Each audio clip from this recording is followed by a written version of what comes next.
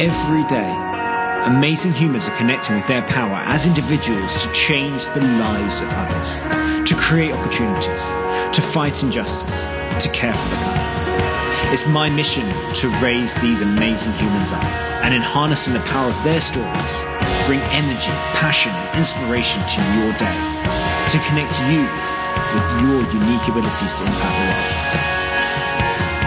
Every time you click play on this show, you will be inspired, empowered, and reminded that with every decision, you have the ability to touch lives and leave a positive legacy.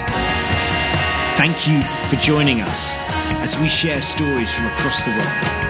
Thank you for believing that you can make a difference.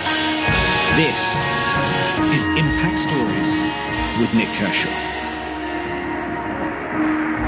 Hello, welcome to Impact Stories with Nick Kershaw. It is awesome to have you joining us. And as I said last week, incredibly exciting to have seen the growth again in listenership week on week, month on month. So thank you so much. If this is your first listen, welcome. And thank you for choosing to click play. Now, in my little corner of Wales, the sun is out. I've been working outside a bit, and the energy, the positivity I'm feeling from that is amazing. The chickens, we have chickens here, are in full song in our garden as they run around themselves because they've had to spend a load of time inside, quarantined as well, due to avian flu.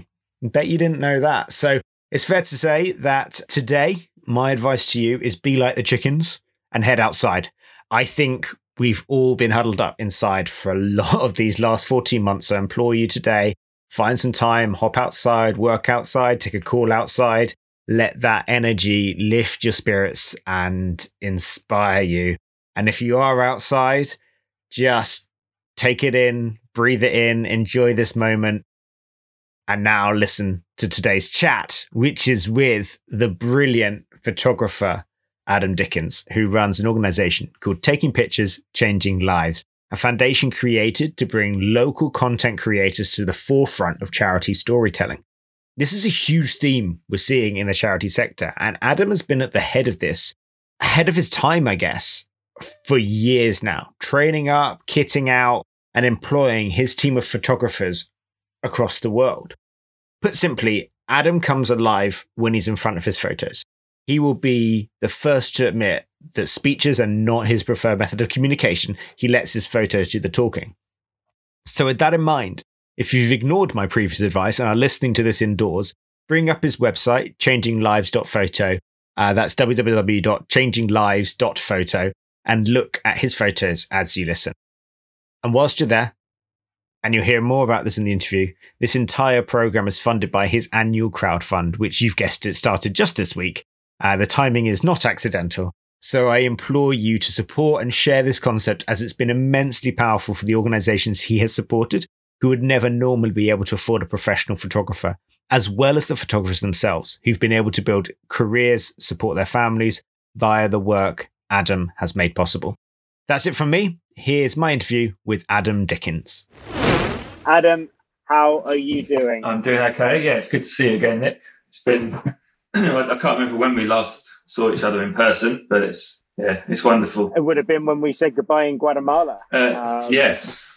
After spending a week running up and down a volcano and then trying to get back home again. You had a difficult journey home, didn't you, from Guatemala?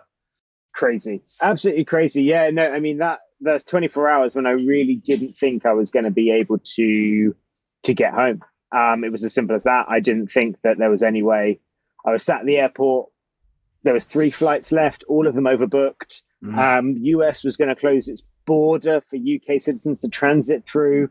And I had no idea really. And yeah, it was a crazy time. And I think, before we sort of fly into stuff, you as a traveler as well, I think that what was so crazy about that moment was that we didn't know, as British men, you don't tend to have too much of a problem traveling and going across borders. And it was a real moment when you recognize the privilege that we've had for the years prior, that we have never had to. You don't turn up in the country worried about whether your passport's going to be accepted or your visa or those things. You don't have those worries as a conscious thought.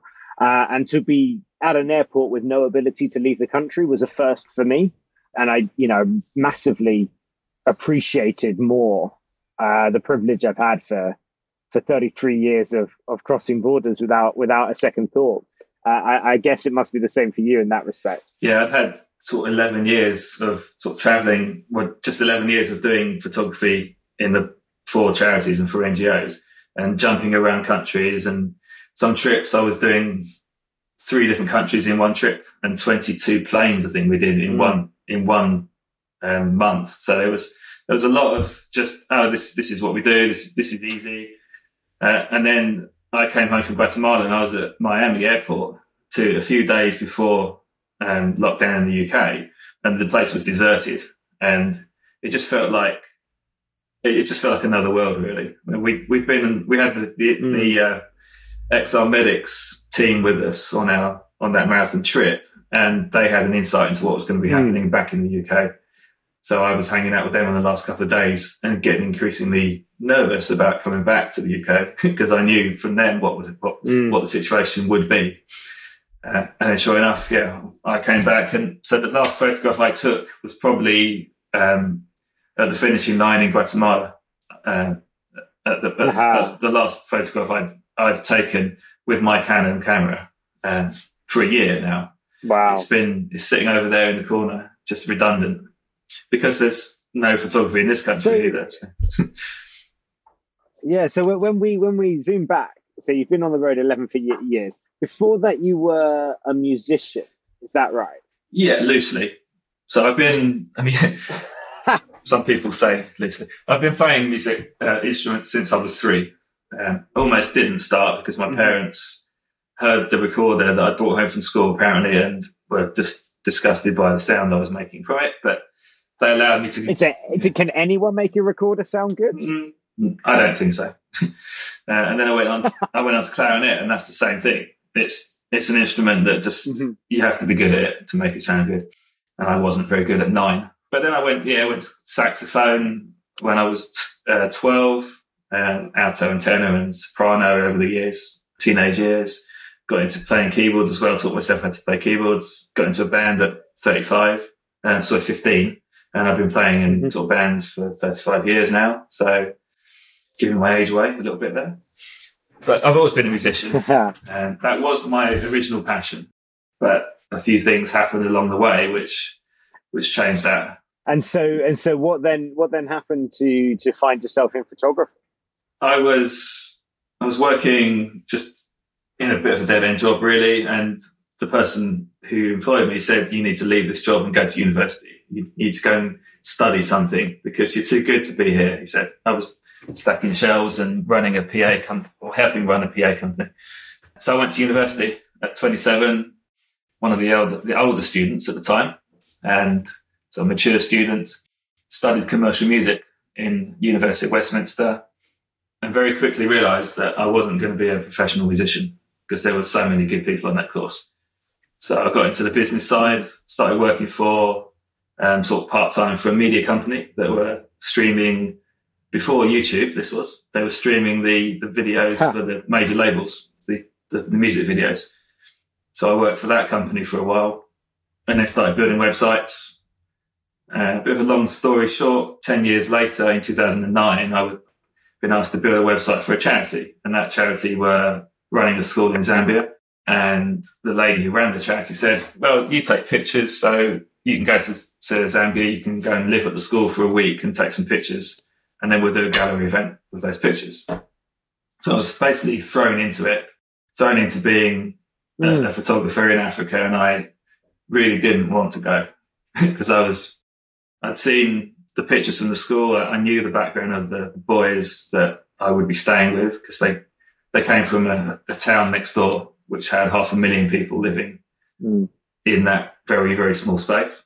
And there was only 400 spaces at the school. So these boys, they missed where they lived. So they struggled with the restrictions of being in school. So I was a bit nervous about going to stay in their dorm for a week, but I did it.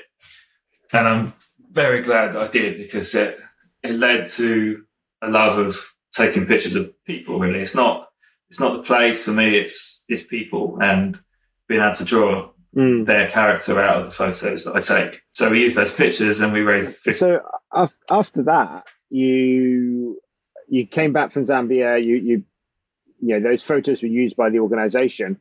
Was it immediately like a moment of, okay, cool, I need to be able to do more of this. I need to find ways to support charities with this storytelling. How did you transition into doing this almost full time? Well, back then I thought that would be my last trip. Well, I didn't see any opportunities really to do any more, which worried me because I loved it. And we'd raised £50,000 in a gallery event in London with those pictures. And I wanted to do more. I was hungry to do more. And I have a friend of mine who was working with a charity called Five Talents back then. And he said, well, there's an event with Sandy Toksvig, a charity event that the charity running, and I'm not going to go because I've got other plans, but you should go on my behalf and go and tell them that you're going to go on a trip for them. And here's what you've done, show them what you've done, but just go there and be confident and say, I can take pictures of your projects in Uganda. So I did this, went to the event, found the CEO at the time and told him that I was going to go on the trip. And as soon as I mentioned the mutual friend, that gave the sort of credibility to me as a photographer. And then I went on a trip. It was a year later. So it took a year of battling with not going on trips and not doing photography because I knew I wanted to do it. But it took a year between the first trip and the second one. And then, we did the same thing. We hired the same gallery. We ended up in a place called Kibale, sort of right down south of Uganda, which I'm sure you've been to. Right on the river. Just in Lake Bunyonyi. That's the one with the island and a very remote retreat on the island as well. On the Rwanda border. And we did the same thing. We took pictures of the projects, and it's all very new to me then. So I made loads of mistakes in the way that I photographed people. And we'll talk about this sort of through this podcast. But back then I just took as much as possible, including driving down the main roads in Uganda, taking pictures out the window of people on the streets, which we know we shouldn't do. We also got stopped. We got stopped by police a few times for doing this because the camera I was using at the time was a big white lens that from a distance looks quite threatening, shall we say. So we got pulled over a few times for that. Lessons you learn along the way. And so you get there, you do that at Five Talents. Again, fundraising comes off the back of it. Now it starts to look like actually there's a lot in there when it comes to photography as a storytelling device, but also as a fundraising device. What is it do you think, when you put up a gallery like that and the focus is fundraising, what are you looking for in the photos that you're taking to be generators of money? I think it's using photography as an insight into other people's lives, really. That if you're a supporter of that charity, it really helps to be able to connect visually to the projects that you're supporting.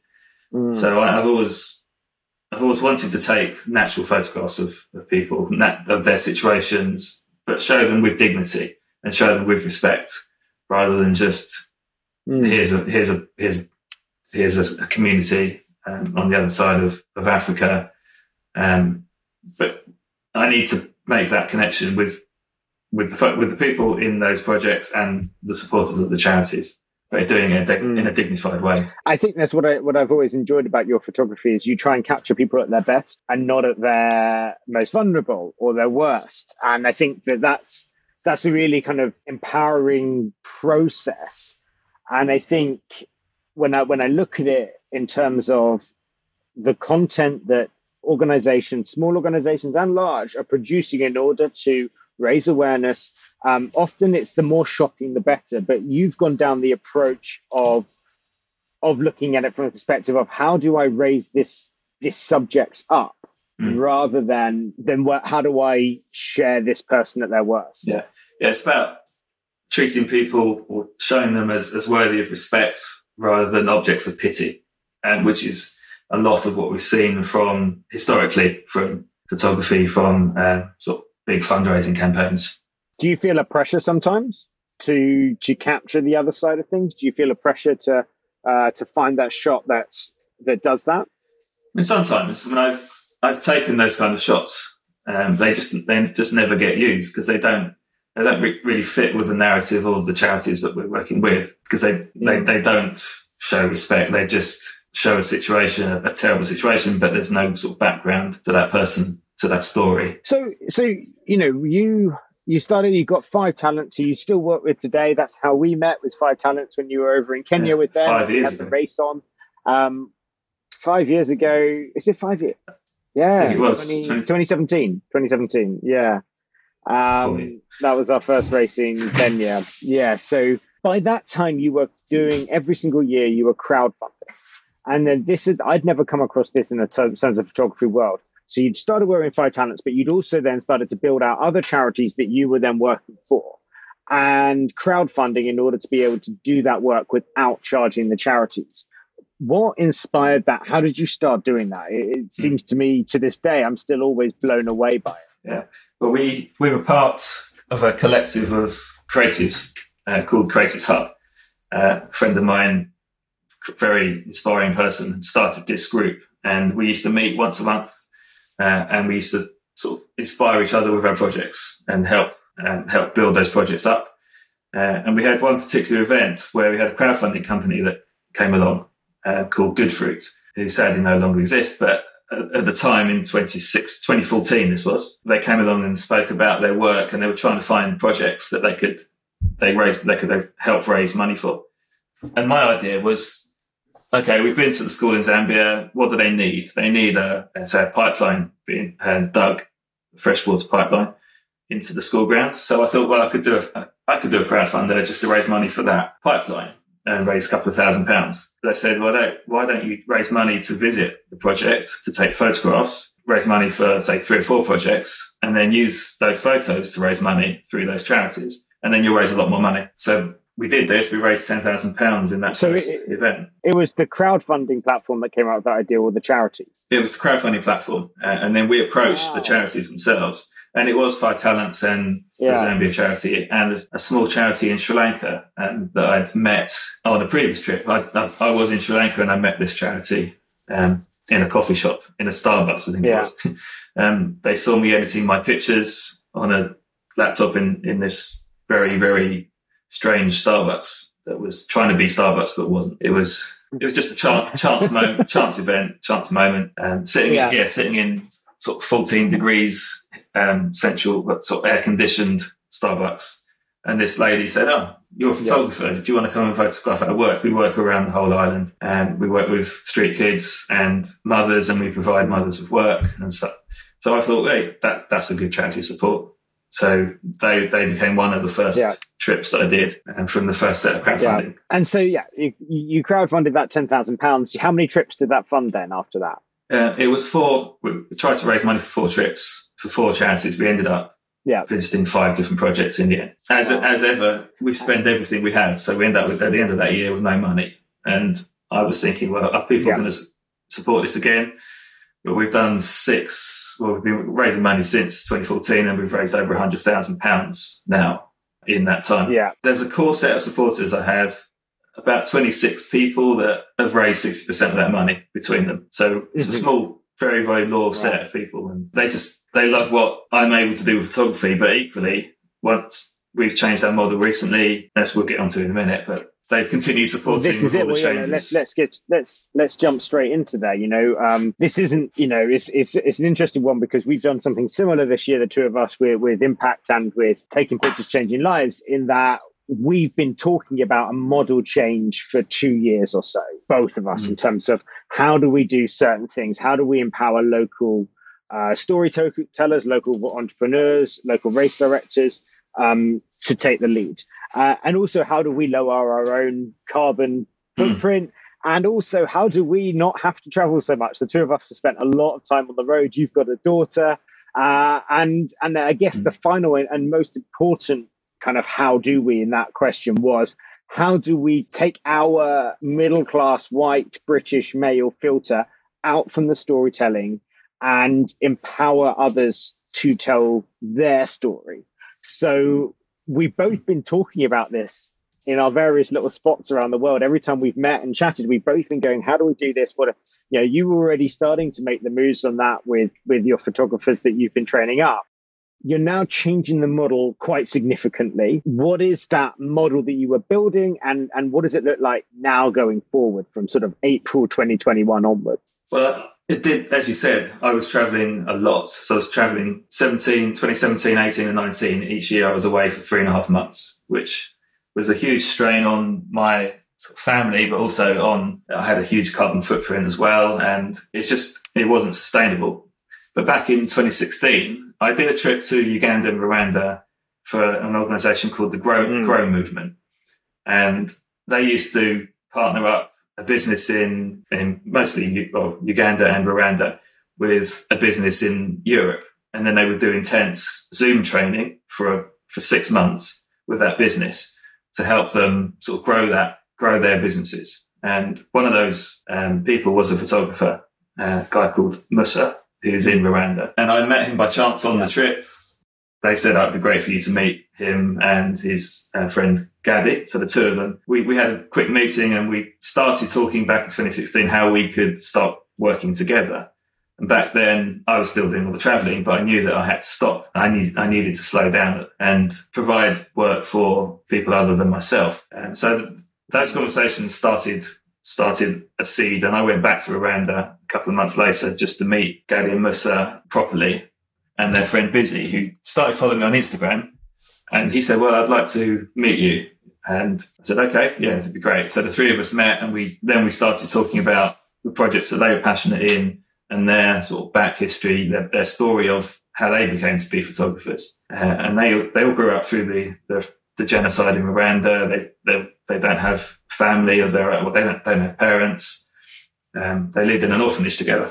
They had people invest in them with photography and trained them how to use cameras, gave them cameras, started their journey as now professional photographers. What are the main challenges facing photographers? Let's just take Musa, Busy and Gadi as an example. Talented photographers, their work now, has been shown all over the world. When you first met them, what were the things that they were most worried about, concerned about? What were the things that you went, okay, I can help with this bit? Well, for them, photography is certainly for Musa and Busy, they're both professional photographers. That is their work. Without photography, without opportunities to photograph, then they can't earn money. So that was always the forefront for them. They need to use their skills to be able to create a living. So it was obvious that I had this list of charities that I worked with, and rather than me fly 24 hours to get to a country, say Uganda, and make lots of sort of internal trips as well to get to these projects, they could easily cross borders, or they can work in their own countries. So it's much easier, much cheaper for them to actually work for these charities, and then we can use the money we would have spent on travel to pay them a decent amount of money for working for us. So we always pay them the going rates in the country. So rather than sending me, the white middle class 50-year-old from the UK, to Rwanda, Busy can get in an Uber and be at a project visit within an hour or so. And we've done the same in Tanzania. We've got a professional photographer in Dar es Salaam who knows, obviously he's Tanzanian, so he knows the cultures, the communities that we have sent him to.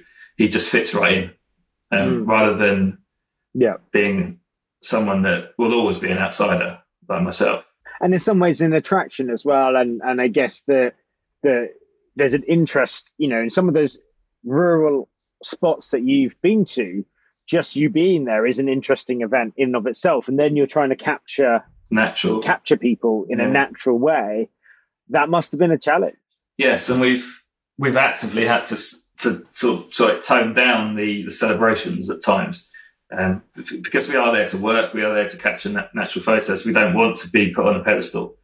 And we've had that a few times, particularly with sort of some of the microfinance organisations where you turn up and it's all about you. And that's the beauty of using local photographers, because they'll turn up and it's a job. and there won't be the celebrations. They'll just observe and photograph. And obviously get to know the communities first before they photograph and get their permissions, which is really, really important. Permission for taking their pictures and explaining what those photos are going to be used for. But after that, they just left to work. And so, it's been very challenging being in those situations. Do you think that the use of local regional photographers helps you? We talked a bit earlier about the sort of poverty porn aspect that is so frequent in the photographic storytelling in charity. Do you think the use of local photographers helps to do that? Is that something that naturally happens, or is it something you've genuinely talked about with the photographers and said, hey, look, you're going to get pressure sometimes to tell a story that others want to see but you don't see? Or do you kind of really encourage them to use their own understanding of that community, their understanding of the area, and their understanding as a Black photographer, what these photos really truly mean? Mm. Well, we used to try and give quite a tight brief for our photographers, and from a Western perspective for the UK charities that are supporting those projects. But we clearly, we early on realised that we just need to let them do their work, let them photograph what they see. And obviously there's going to be, we take a lot of pictures. So within a week, they'll take 8,000 or 9,000 pictures, and I take more than that just because there's so many opportunities and they're sort of one-off experiences as well in a lot of cases.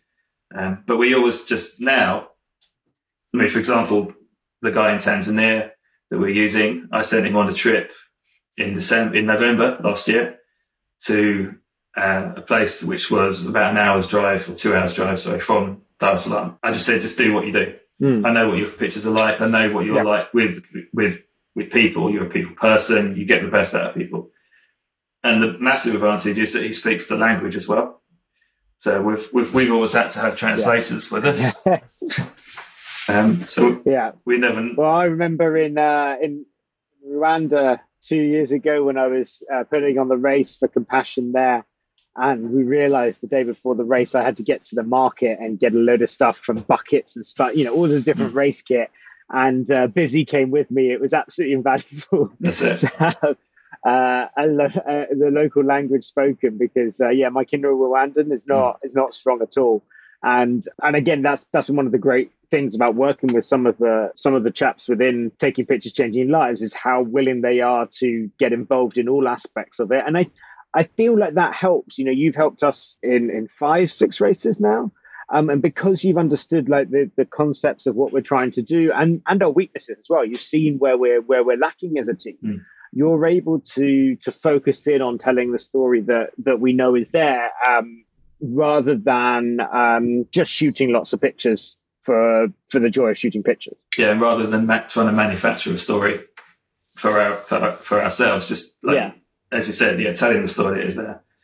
And sometimes that story is very different to what we've been led to believe on previous trips that I've done, where we've had a translator, and the translator will say, well, you'll be listening to someone speaking the local language, and they'll speak for a long time, and then you'll get 2 or 3 words answer from the translator.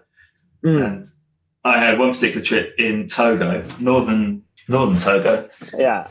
We had a translator that was there, microfinance group, and they were explaining their businesses.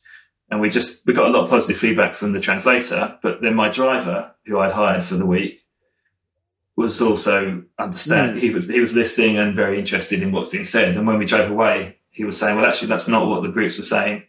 They were explaining how hard things were, and he went into a lot of detail. So having him was invaluable. So we used him on other trips as well. But Busy, for example, will be able to sit in a meeting in Rwanda, and he'll know, because it's his language, he can give a much more true picture back to the charities that he's working for. Wow. Than we would get if we hired a local translator, because there's always an agenda. The translator doesn't want to paint a bad view of what we're seeing, even if there is. Yeah, and the reality is that we've seen this throughout development. the work of the organizations we support, even the great organizations that we're really, proud to be working with, we see that it's not linear. It doesn't just, things don't just sort of get better on the same increment every year. There are setbacks, there are challenges, and it can be difficult for charities, I think, to go back to their donors and their boards and say, hey, this hasn't gone right. We set up this project and this has happened. But in that storytelling is exactly where we find that the fundraising goes up. When we work with organizations and we tell the stories of the ups and the downs they face and the unlinear progress they've made, that those challenges are as powerful to raise money and tell a story as we've touched this many lives this year, we've done this. All of those things are great successes, but they're not the norm. And if you look even just at this year as an example, every single person in the world is united in the fact that we've been touched by the challenges faced this year. Some organizations have done phenomenally well. Other organizations have struggled this year. That's okay. Those are the external circumstances that happen. But what you're able to do by having those local photographers who are telling those stories of the ups and the downs, and not just what Adam's coming to visit, let's make sure we've put on a big display. You're actually able to bring to life some of the even more powerful stories that wouldn't normally get told, I guess. Definitely, yeah.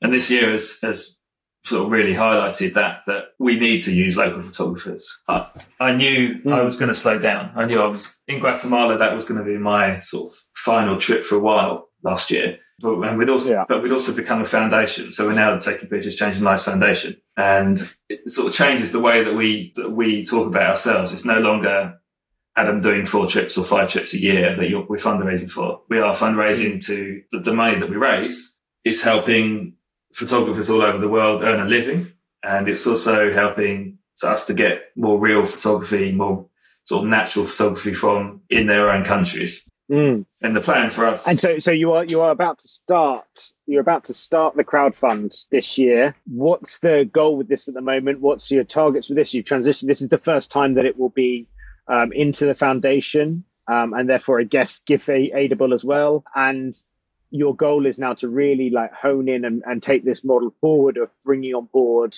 new photographers, as well as continuing to drive work and support to the photographers that you've been working with for a few years now. Yeah, so it's actually the second year of being able to raise money and to benefit from crowdfunding and benefit from gift aid, which makes a big difference. 25% of our donations, an increase. But this year, the aim is to find photographers in each of the capital cities of the countries that we have charities and NGO partners. So we have 3, obviously, in Rwanda. We have a guy in Tanzania. We've now got a guy I met through Facebook who said, I want to join your team. He lives in Colombo in Sri Lanka. And we've talked more, and he's actually been running a photography academy for the last 11 years in Colombo, inspiring photographers, training those photographers and giving them opportunities of work. So his sort of passion is aligned with mine, I think, with the work that he's doing. And he's willing to travel anywhere within Sri Lanka, but he can also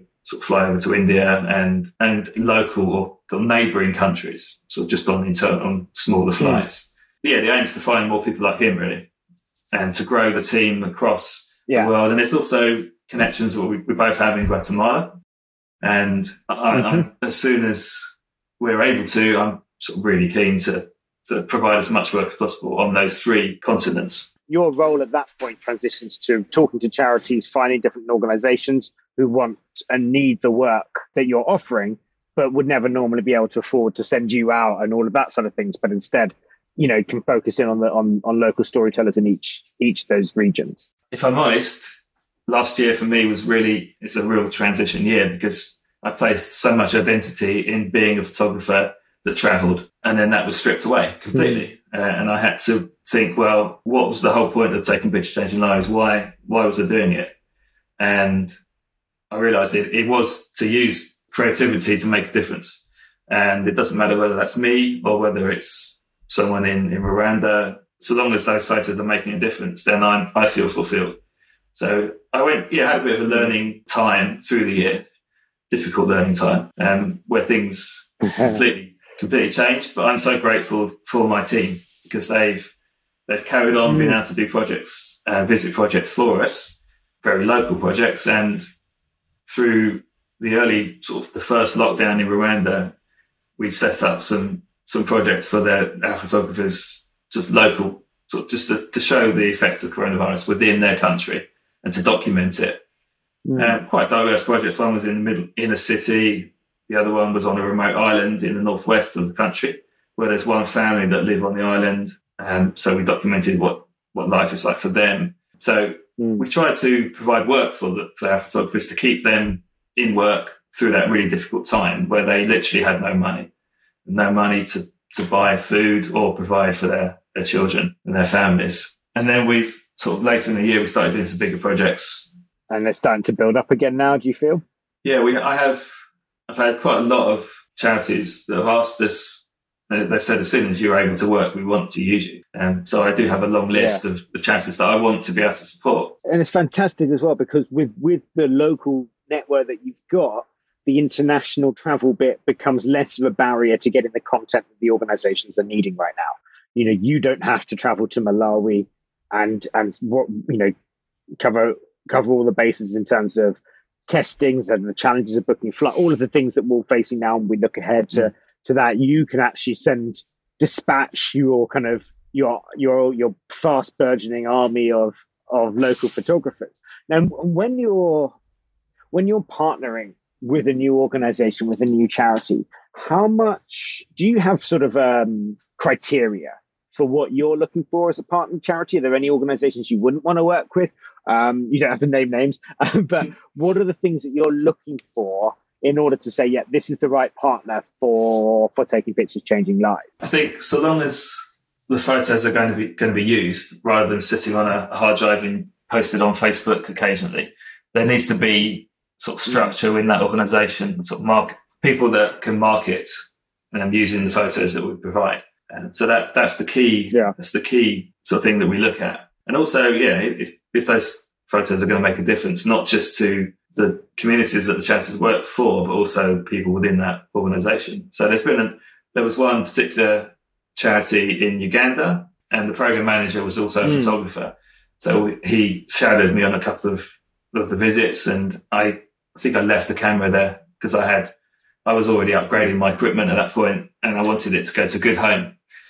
So I said, well, if you use this camera, do a day's work for taking pictures, change lives, and then that will cover the cost of that camera. So he was an example of someone that worked for the charity, but also benefited from our support and WhatsApp training as well that we did with him for a number of months just to upskill him. So there are, it's most... And so, go ahead. I was going to say, the kind of charities that we work for, mostly microfinance organisations that they're not just giving money, not just giving handouts to their partners. They are helping them to help themselves out of poverty. So certainly those are the kind of projects that I'm really interested in, and education projects. I mean, over the years, as I've said, we've worked for, it's nearly 12 years now. We've worked for a lot of different charities, and it's been amazing to see the difference that our photos have made to those organisations as well. One particular organisation in Bristol, I went on one trip for them back in 2014. Before that trip, they had one photo of a lady from one of the projects with her eyes shut. So it was not a photo. That's all they had. I went on this trip and came back with over 1,000 pictures of the final set of pictures that we gave to them. We gifted to that organisation. And in a couple of years, that organisation grew in the staff that they had. They moved offices. They were able to sort of expand into different projects, and they attributed a lot of that to the strength of their marketing, which we had provided. And another organisation who I partnered with, a friend of mine who's a filmmaker, lives over in Wales as well, down in Cardiff. He came to Uganda and Ghana with me on the trip and created an amazing, very powerful piece of sort of video content for an event that was then held in central London, and it raised, with match funding, raised over £600,000. Wow. Because it brought people into that world, which photography can do, but video can do it even better, I think. And we've seen this year, Comic Relief have come out and said they want to use local storytellers going forward as well. What do you think that's going to, what are the key narrative changes that you're looking out for to see what are you expecting to see in terms of the content coming out of some of the larger organizations as well as they try and make this transition to local storytellers? Once these organizations start using local teams and local photographers, you'll get more of the true stories from the projects that are being supported, rather than going in with a narrative and trying to fit that project around your narrative. So yeah, I'm hoping, but it may not be as glossy as we're used to seeing, but equally with the right equipment, the photos that my photographers are taking I think are indistinguishable from mine, because they've got the skills but they've got the camera equipment to use, and with our photographers, we've provided that equipment through them working for us in some cases. In other cases, it's their life, it's their business, so they've already got the equipment that's needed to create great photos. So once you combine the local focused eye and the storytelling from within the community with great equipment, it's a very exciting time for content creation in the charity sector. You look at, you've got we've talked before, you've got the crowdfund coming up, you've got this new move with a new model. If you could have one wish that would have an exponential impact on the goals of taking pictures, changing lives, what would that wish be? To stop having to crowdfund.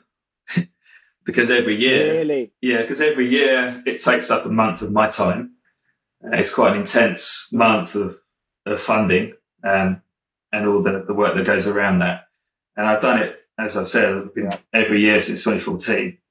So what would make a big difference to us? Because every year we spend everything that we have, and then we have to start again. So we need cash in the bank, basically. We need regular giving rather than one-off big sort of fundraiser. We need our support. We'd love it if our supporters would then give to us on a monthly basis, but equally to find funding in other areas.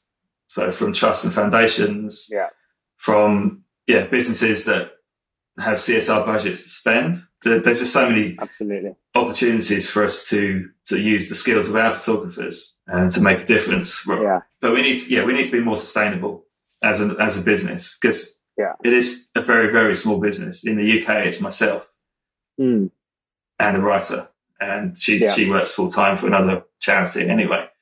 So she's great, but she can't commit to this full time. And I also have a job still designing websites 20 years later. So we need that regular giving. I mean, I went through the crowdfund experience I did in 2017, 2018 with Impact Marathon. And oh man, like every year when I see you go out for a crowdfund, my heart clenches a bit, because it was the most all-consuming, obsessive thing for that period while it's live. You wake up in the morning, the first thing you think about is the crowdfund. You don't even sleep at night, but if you did, the last thing you think about is the crowdfund. Someone says, I'm coming in for this amount, and then it turns out to be half that. You're like, it hurts. And it's just this thing, to have to spend 1 month of every year focused solely on raising capital, when actually the fundamentals of what you're doing are so impressive and so unique within your industry that it always pangs a little bit to see it happening again. And it's great, and I'm always amazed by the fact you're able to raise enough to go on for that one more year. But it would be amazing to be able to plan out for 2, 3, 5 years down the line as well. Yeah, that's what we want to be able to do, rather than living hand to mouth, which is what we are currently doing. And we have more people depending on us now. We have our team in Rwanda that they know the situation. They know that we raise money once a year, but equally they want to work. And then I said earlier that obviously the primary focus is to earn money, but they've got such a heart for taking pictures that change lives. They're not just, it's not just work for them. And for me, certainly it's never been work. And I've donated a lot of my own time to this project over the years, because I believe in what we're doing. And I know that our supporters do believe in what is possible with photography. And I was quite nervous when we started changing the model, because I was wondering how many people are supporting this crowdfund because they want to support me as an individual and they want to see me go on trips. And there is a certain amount of that. But what we've just recently done is ask our key supporters why they support us. And we've had some really, really interesting comments back, and they're all talking about using local team and saying that was a genius idea to stop, to use local people, and also to become a foundation because it gives us credibility. So they're all on board still, which gives me hope for this crowdfunder. Honestly, having known you for 4 years now, as we've assessed, I think it's a more exciting model now than it ever was before, because there's scale to it. You know, you couldn't be, as much as you tried, you as Adam couldn't be there in more than one place. And this way you can not only have more than one place, less carbon footprint, more local storytelling. It just, that creates funding into the economies in which your organizations are working anyway, which lifts up in every single level. It ticks more of a box. And I sound like a bit of a fanboy here. And I am. And because I've seen the difference that your work has made. Yeah. I mean, I've seen the difference your work has made to Impact Marathon, and we're so grateful for what you've done for us as an organization that couldn't have really afforded to have photographers at every one of our races, particularly ones with such a care for the social story as well as just the running or just the travel. That it is something that I'm super passionate about, and local storytelling is so fundamental for the next phases of our sector as the charity sector, as an impact sector. But also this has incredibly powerful net repercussions that will be felt across different industries and businesses and government. So it's not just cool, let's tick a box in the charity sector. It really does create opportunity in all sorts of different ways. So sorry, I've just gone off and just told you how great you are for well, there's a story in there. There is a few minutes. There is a story there as well, because before Impact, I was not interested in exercise at all. Because I sit in front of a screen all day, and that's what I do. But you've inspired me to get off my backside. And now I cycle. Now I do sort of 80, 90 miles a week cycling. And that side of it's changed my life. Yeah. So being on these trips and being around these runners, it's twofold really. It's inspired me to sort out my health, but it's just amazing to see them engage with the projects that you are supporting. When for me, the projects, particularly because I didn't come from a running background, the projects were the main reason I got involved with Impact, and be able to tell the story of those projects in Guatemala, Malawi, Kenya, Nepal, all those sort of projects that I visited of Europe that Impact are now supporting. That was the main reason that I got involved with Impact. And then I've discovered a love of exercise, being on a mountain bike and throwing myself down hills, which we still can't get you running yet though. You're steadfastly sat on the bike, which is fine. I mean, it's great to see, and we've obviously just physically seen your weight loss, and now we can get you marching up a volcano rather than going, Nick, I think I should just stay down. Actually, that's been a real joy for me personally, but for Impact as a whole as well, and runners kind of come to events expecting you to be there, and now expecting you to be slimmer every time they see you, which is pretty cool. Yeah, I guess puts a little challenge in your head as well. So it does, and this year it's taken its toll. But I've got into walking, so I'm close to running. Walking fast, and running may come after that. Yeah, but we'll see. But yeah, we'll see. Yeah, I guess that leads really nicely onto our final question, which is the same question we ask everybody on the show, and it's a really important question because there is so much, it's so easy to be brought down and to feel negative when there is so much information out there that makes you feel pessimistic. What is it that keeps you optimistic? And I ask that on two fronts. You as a person, as in you wake up in the morning, what gives you energy, what gives you optimism? But also you as a professional, what are you seeing in your line of work, in your industry, in the world that makes you optimistic for the future of humanity as a whole? Yeah, I would say that for me, what gets me up in the morning is seeing the effects of the photography that we've taken over the years. Every time I look on Instagram, there's a new photo that we've taken for Impact or for one of the other 50 charities now that we've been working with, and just seeing the results of that photography, with the results of the work of those charities, and having seen that work firsthand, and also having nearly died seeing that work. And there was an accident I had back in 2014. This was right up on the Uganda border with South Sudan. And it's a real sort of turning point in my life, because it was just before we started crowdfunding. At that point, I was just paying for everything ourselves. And I went on that trip, had a very, very near miss with a bus. I was in the Land Rover, and I won't go into detail, but I could have died within a second. If our driver hadn't reacted, I would have died. But I'd just come back from a really remote part of Uganda, and the photos that we took were used by that charity to raise a lot of money for that community and turn that community around. It gave me purpose to my work. I felt like I was given a second chance, really, because I could, if I hadn't visited that project, then who would have done? So I just felt that at that point, I needed to use my skills and my creativity to make as much difference in the world as possible. So now I'm seeing my photographers who have a similar mindset to me and similar faith to me as well. And that's a key part of why I do what I do. I want to use what I've been given to make a difference in the world. And I'm not sure if that answers your question, but it's the thing. Absolutely answers it. It's what gets me up in the morning. Is my obsession. This is an obsession. Taking pictures to change lives is not a job. It's not business. It is an obsession to use creativity to show the beauty that is there in the world, and not to, and just to amplify that beauty through photography, and now through film and through drone footage that we're able to do. So the more photographers I can get, the more charities we can support, the more lives we can change, and the more lives we can save as well. And one good example of that is a trip we did in February with a charity in Rwanda and one of my photographers, and they were partnering with a vitamin company, so distributing vitamins to over 800 children around the country. So we joined them, well, my photographer joined them for 2 or 3 days and just documented their work. That charity is saving lives. Literally, because these children are getting treatment that they wouldn't have otherwise got.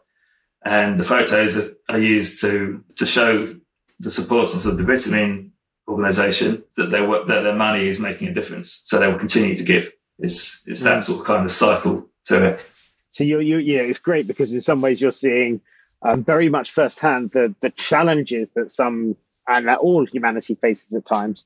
But you're also seeing some of the solutions. You're seeing the generosity of donors. You're seeing the work of frontline charity workers. You're seeing the innovative things. So I guess you've got this wonderful world where you are. It's not like you're not exposed to the challenges, but you're also working directly with the solutions, which must be immensely rewarding and help fuel that optimism. Definitely. And compared to before, when I was going on one trip, which takes a lot of planning, takes months of planning, takes a lot of time to get there, and you go for that snapshot, that moment, and then you leave. Now I've got photographers that live in country. I'm getting regular updates from them, and we can do day trips to a charity, just to a project, just to get an update 2 months after they've visited.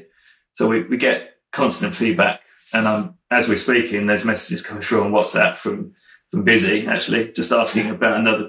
Are we ready for the crowdfunding? Because they're going to be supporting it. Great place to finish is, how does someone support the crowdfund? This is going to go out as you start the crowdfund. How does someone support it? And if they're listening to this in a year's time and going, hey, I want to listen back to some old episodes, how can they support you with a recurring monthly donation anyway as well? Yeah, so you just need to visit our website, which is changinglives.photo/2021. From next Monday, from the 12th of April. And that will be that's the day we go live for this particular crowdfunder for a month. If it's in a year's time, then there's a big donate button on the website, which gives you the option to regular. That's it. It's there at the top. So you can either give on a one-off donation, or you can give as a regular donation, and we can also claim gift aid on those donations. But this is another change for us. The first crowdfunding video I cringe at now, because it was me to camera talking about me as a photographer and my life and what I want to do, and I want to go to Africa, and it's very cringeworthy. Now, the video that we have for this year is our random photographers voicing it, and I'm not on there at all. And it's just footage from all the projects we've created, that we've visited, and the content we've created. So that's the other shift here. It's taking me out of the equation, but it's still my sort of passion, and I will support these photographers as much as I can by providing work. But to do that, we need to raise money. Fantastic. Well, I have already said on this show just how much I believe in the process that you're doing, and I wish you so much luck. We'll be supporting from an Impact Marathon perspective. I implore everyone listening to check out this crowdfund. It is genuinely innovative. It is genuinely different. And that really thrills me.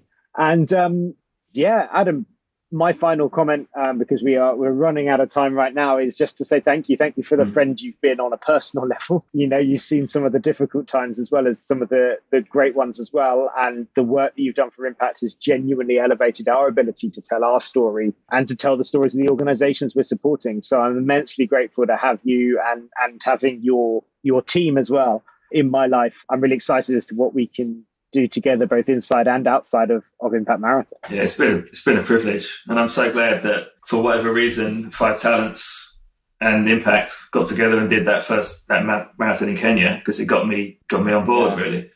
And once you've got me, it's always a long-term connection. So Five Talents I've worked for 11 years now. Impact, many more years, hopefully. Absolutely. Brilliant. Adam, thank you so much. And we will talk to you very soon indeed. Thanks, Nick. Hey, it's Nick here. Just a quick message before you go. If you have been inspired by today, if you've learnt new things, then please leave a comment, leave a review, share it with your friends. It helps us to inspire and empower more people today. And if you want to reach out, just message me on Instagram @NJKershaw. And until next time, go out there and be awesome.